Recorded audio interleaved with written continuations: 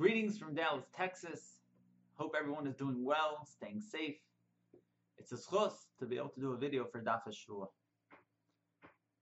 I was going to say something on the Daf Lamed, and hopefully I still will at the end, a small thing. But I can't ignore that this week's parsha is Parshas Vayeshev, the first parsha that talks about Yevamis. Rabbi Glassin brought from the Tzaddik of Renana, Vayeshev Yaakov be'eretz Megureis, Rashi Tevis Yibum, because this week's parsha talks about Yevamis. So I just want to say two nekudas that people should think about. And I'm sure there's more that talk about Yevamis here, but two nekudas I saw in the Mefarshim that discuss two ideas in Yevamis.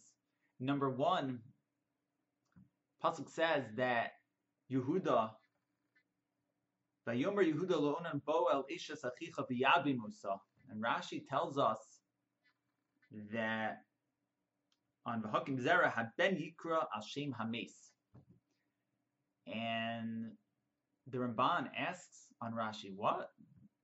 There's no mitzvah to name the child on the father, on the mace. In fact, we find by Rus, when she did Yibum over there, as the Mefarshim say, and she named her kid Ovad, didn't name it Machlon. So clearly don't. We saw in the Sugya of Chavdalet also dealing with this. So that's an interesting Rashi, Ramban, that talk about a Sugya in Yevamis. And another Nakuda is that after Onan died, so Yehuda didn't want to give to Shelah. Why? He said, Pen Yamas, he's also going to die. And Rashi says that because Tamar might kill him also. And the Ramban, the Cheskuni, they're all busy here, meaning 2 times is a katzlonis. She's a lady that can kill her husband, so it would be a problem here. And Cheskuni speaks out it. Even according to Manamar, you need 3 times for a chazaka. The idea would be that Yehuda was nervous that maybe Shelah wouldn't be, he would be Rab B'nei Hashem.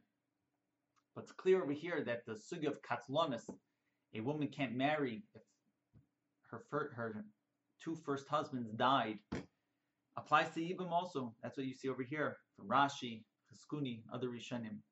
Another interesting idea in Yevamis. But let's get back to Daf Lamed. So throughout Yevamis, we've been talking about the idea of that after someone's husband dies and she falls to Yibum, so she has an Isser Yivamah L'Shuk. And the different Mefarshim speak out exactly, as when the Raisa asks it as a Chakira, what exactly is the Isser of Yivamah L'Shuk? It's clearly a lav. Is it a new lav? Just a brand new lav. After her husband dies, she can't marry anyone to the Shuk? Or there's somewhat of her first marriage still attached to her. Ishes Hames. She still has part of that Nisuin, part of the erva of her. She's still attached to her first husband. And it's not just and it just happens to be a lav, but it's really b'shayrish and isser erva of her first. She's attached to her first husband. And I saw very interesting from the Divrei Yativ. He wants to say that maybe when our sugya brings down this idea of nisuin or rishonim apilim, or the misa is what causes her to fall.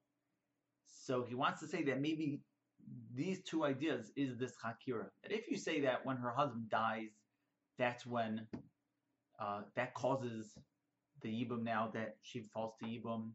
So now Svara would tell you it's a new isser of Yivamah L'Shuk. But if you say nisuin or rishonim apilim, so it could be that has a mashmois of she's still attached to her first husband. It's only a lav, but there still would be b'shayrish and isser erba. As when the Raisa wants to say big chiddush, he wants to say that we know there's an isser, there's a din of yarg val yaver on an isser erba. So it could be, even though it's Yivamah L'Shuk, but if you say that it's b'shayrish and isser erba, there would be a yarg val yaver on a Yivamah L'Shuk, a big chiddush. So that's what I want to share with everyone. Anyone has any other ha'aras on this, or ha'aras on the Chumash, can email me Rabbi Muller, Muller, at ohtd.org. Have a wonderful day and continued Hatzlacha with the program. Take care.